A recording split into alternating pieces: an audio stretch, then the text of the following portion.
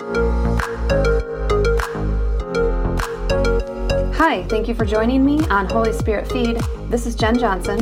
I can't wait to share what Holy Spirit has been revealing. I'm praying that your spiritual senses will be open to receiving what Holy Spirit has for you.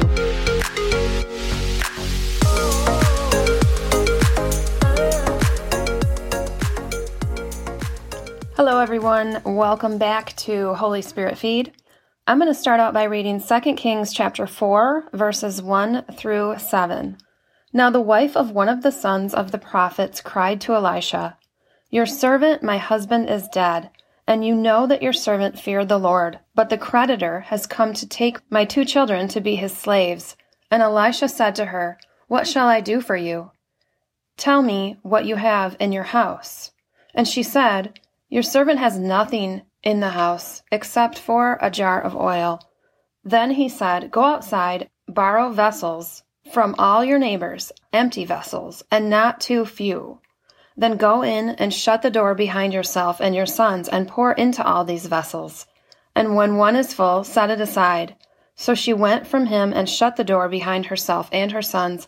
And as she poured, they brought the vessels to her. When the vessels were full, she said to her son, "Bring me another vessel." And he said to her, "There is not another." Then the oil stopped flowing. Let's just stop right there. Have you ever wondered, some of you may have heard this passage before, but have you ever wondered if she would have had more vessels, taken more time to collect, how long would that oil have kept pouring out? Interesting, huh? That's a whole other message. But let's continue on. The last verse we're going to read in this passage is verse 7, and it says, "She came and told the man of God, and he said, 'Go sell the oil and pay your debts, and you and your sons can live on the rest.'" All right, let's discuss this passage right off the bat.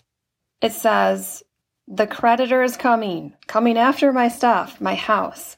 I don't think they come after your children anymore, but how many know how that feels? Most of us, if you've been around long enough, any length of time, you know what it feels like to not have money. You can't pay the bills. Maybe you feel desperate. This widow, she did a good thing. She reached out to a man of God for help. In verse 2, the first thing Elisha says is, "What shall I do?" Okay, then it quickly shifts to, "What do you have in your house?" What? Come on, Elisha, she's coming to you for help. But he's actually doing the right thing here. It's often better to teach someone how to make wealth rather than to give them money. Come on, this is true. If all we ever do is give our kids money and pay for everything, they'll never learn how to take care of themselves, how to provide. They'll never be able to leave the house and create a life of their own. Better that we teach them how to be ingenuitive and solve problems with what they have, rather than always depending on someone else to get them out of a jam. Rather than be the answer to other people's problems, teach them how to solve problems and challenges. And in the long run, that produces a better long-term result. And then they, in turn, can teach others the same. So Elisha says, "What do you have?" And she says, "I've got nothing." At times, you may have felt the same way. We probably all have. But if we don't value even the little that we have, then we won't get very far. You've got something. You may just not realize it yet. Luke 16, verse 10, it says, "Whoever can be trusted with very little can also be trusted with much, and whoever is dishonest with very little will also be dishonest with much." We need to value even our little, whatever we have.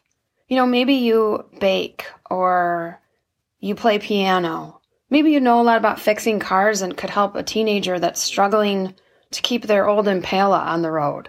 Come on. Maybe you have an old car and you think it's just a junky old thing, but at least you have a car. And we could go on with many examples of things. But if we value what we have, God can add to it and he can make it better. If we steward a little well, we will receive more. Verse 3, Elisha says, "Go borrow vessels," jars basically, And he says, not a few, which means a lot. And he didn't give an exact number. I believe it's because her faith played a part in this. Without faith, it's impossible to please God. That's Hebrews 11:6. So how much faith, or what type of faith, do you have to go out and get many vessels, many jars? Not just ask the neighbors that you like and know well. He said, go out to all the neighbors. He's like, I want you to take a risk. Go all in on this thing. Even ask the neighbors that you think don't like you. That would be a huge act of faith. Think about this. If God told you to do something and it required you asking for help, you would probably have no trouble going to the neighbors or the friends that you knew were believers, right? And if they said, hey, why do you need all these jars? You would just explain, hey, a prophet told me to borrow them, or my pastor heard from the Lord and said to do it, and so I'm just trusting God in this. But would you be willing to explain that same thing to a neighbor, possibly an unbeliever, the neighbor you thought didn't like you? Would you be willing to take that risk of them thinking that you were stupid, that trusting God was silly? Would you be willing to look silly in the name of following Jesus? Ephesians 4:6, and this verse is talking about the body of Christ. And just the reminder of the title of our episode today is Whatcha Got, okay? So this is Ephesians 4:6, and it says, from whom the whole body, joined and knit together by what every joint supplies, according to the effective working by which every part does its share, causing growth of the body for the edifying of itself in love. Okay, there's a lot in there. It's saying that we're joined and knit together by what every joint supplies. What's every joint? Every part of the body. Every part matters. You are a part of the body. It says every part does its share. In the body, everybody's got something to give. And together it makes this beautiful, perfect kingdom mix we call the body of Christ. But if you don't value your oil, you'll never bring it to the table. It won't get mixed in with everybody else's oil, and we won't have that amazing final kingdom result where we are all growing and edifying each other in love. Your oil matters. Bring it to the table. Bring it to the body. All right, so we're talking about a little bit of oil. Let's flip this and talk about something quite the opposite. Hoarders.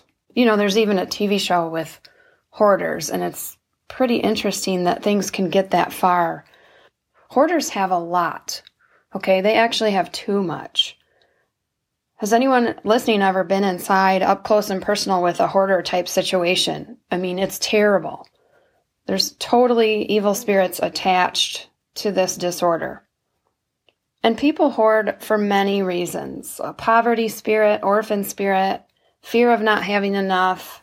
Maybe someone grew up with very little, so they collect things as a coping mechanism. Like they go in the other direction, the other extreme, and they end up in the other ditch. So what happens is they actually have so much, and some of those items, they may have even had value at some point, but because it's so unhealthy, everything's just in this big, huge pile, that what winds up happening is they wind up with nothing. Often, a company will have to come in and just take everything and just throw it all in a dumpster. Instead, they could have taken the few things of value that they did have and used them well, but they didn't, so they lost it all. What do you have? Do you recognize? What is your oil? There's a place that's near where I live. It's just a store, and it's huge, and it's called B&G Discount. And there are so many things there. I can't even handle being in that store. There's thousands upon thousands of items. It's overwhelming. And it's hard to actually see what is their value because there's so many things. And it's the same in our lives sometimes as Americans. There are just so many material possessions, shiny new things, abundance of food, clothing, stuff. Sometimes we don't have our stuff has us. All of our stuff, it costs money and time and resources to maintain and to care for, so much that we often lose sight of what actually matters. What does matter? It's those things that the Lord gave us, what He meant for you to have and to use for the kingdom. Those are the things, that little bit of oil, that when surrendered to Him can bring about such a high return on investment, such a high yield, an abundant harvest. You don't need 100 junk items from Walmart. You need one little bit of something from God the Father, who created you and knows exactly what you need. He knows exactly what you need, when you need it, and how much of it you need to fulfill your destiny and advance the kingdom of God. Do you have a little bit of oil? Do you know what your oil is? It might be in your cupboard way in the back, but it's there. I'm going to go ahead and close out the podcast, and then I'm going to let you on your own ask the Lord. Just ask Him, ask Holy Spirit, what's my oil? He'll speak to you. And then get out there and start collecting jars and get ready for the harvest, because the oil is about to start pouring out.